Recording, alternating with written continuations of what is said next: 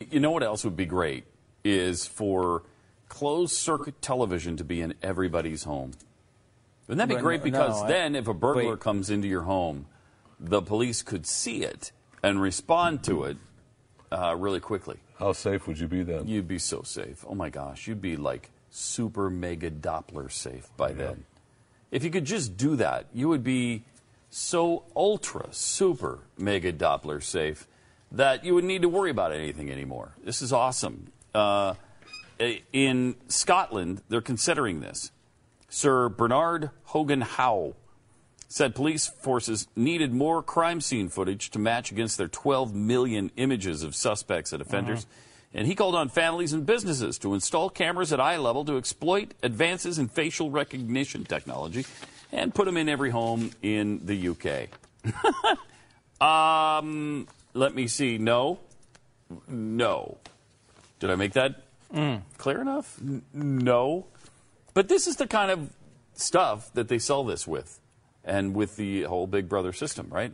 In 1984, nobody could have considered that one day they'd be monitoring everything we did in our own homes, and yet it happened a little quicker in that book than it's happening in reality. But because we're so accustomed to it now, the surveillance has been so normalized in our lives, you have it on virtually every... I'm in Helena, Montana. Population, I don't know, 40, 50,000 people maximum in the whole area. They all have the cameras on the on the stop signs.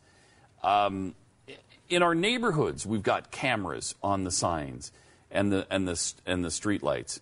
And certainly in New York, everybody has cameras inside and out of their businesses. The city has cameras everywhere. You're being surveilled everywhere you go. So we're so used to it now that when they start suggesting something like this, well, hey, we'll be able to reduce crime a lot more in your area. You just install one of these in your home and we can see what's going on in there. There's a lot of people who are going to say, yeah, that's a good idea. It'll help me be more secure in my house. There's going to be a lot of people duped by this. And this is how it happens. Britain already, this reporter's got what? Camera for every 11 people? I think it's the highest rate in the world. They're pretty... Yeah. They're it's higher than covered. China. I'm not as opposed to it in public places as you guys are. I hate it. Look, especially, I don't necessarily like the government doing it, but I don't mind private businesses doing it. You don't necessarily want the government doing it? You're kind of okay with it? Well, if it's a government area, right? Like, if let's say a park that is government owned. Now, I would be against them owning that park because I would rather have private ownership. But if it is their park and they run it, they maintain it, they cannot put a camera in it? Serious question. Government building. Can they put the steps of the Capitol? Can they put a camera? Clearly they can, because they do. Well, I know they can, but are you okay with that? Not necessarily, no. No, I don't like the surveillance society.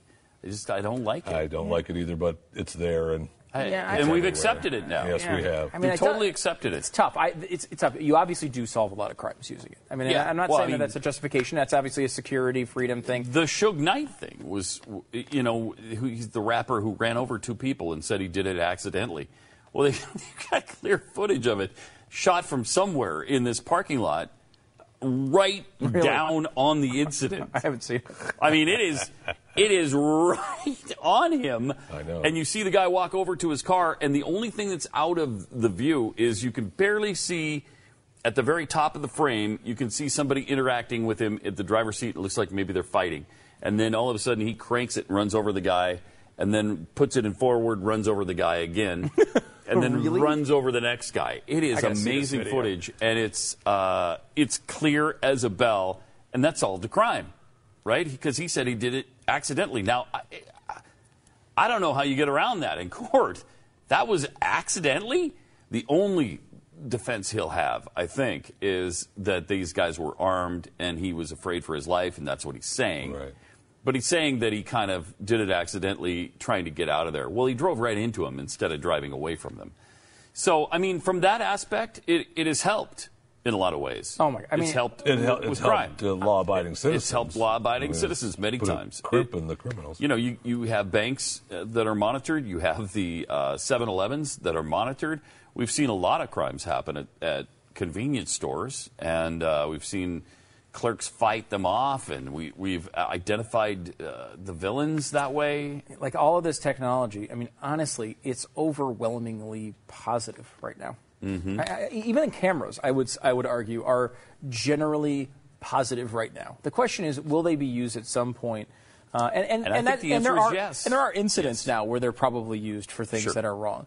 But just taking it a general thing, they're generally used to solve crimes. And a lot of police are putting people who are guilty in jail. They're finding people that are guilty and putting them in prison when they do things that are wrong. And I think, will this help? Does this help the crime rate? I mean, I think there are studies that would say no. I think overwhelmingly, though, over time, you'll find out that they probably will help with that problem. But at what cost?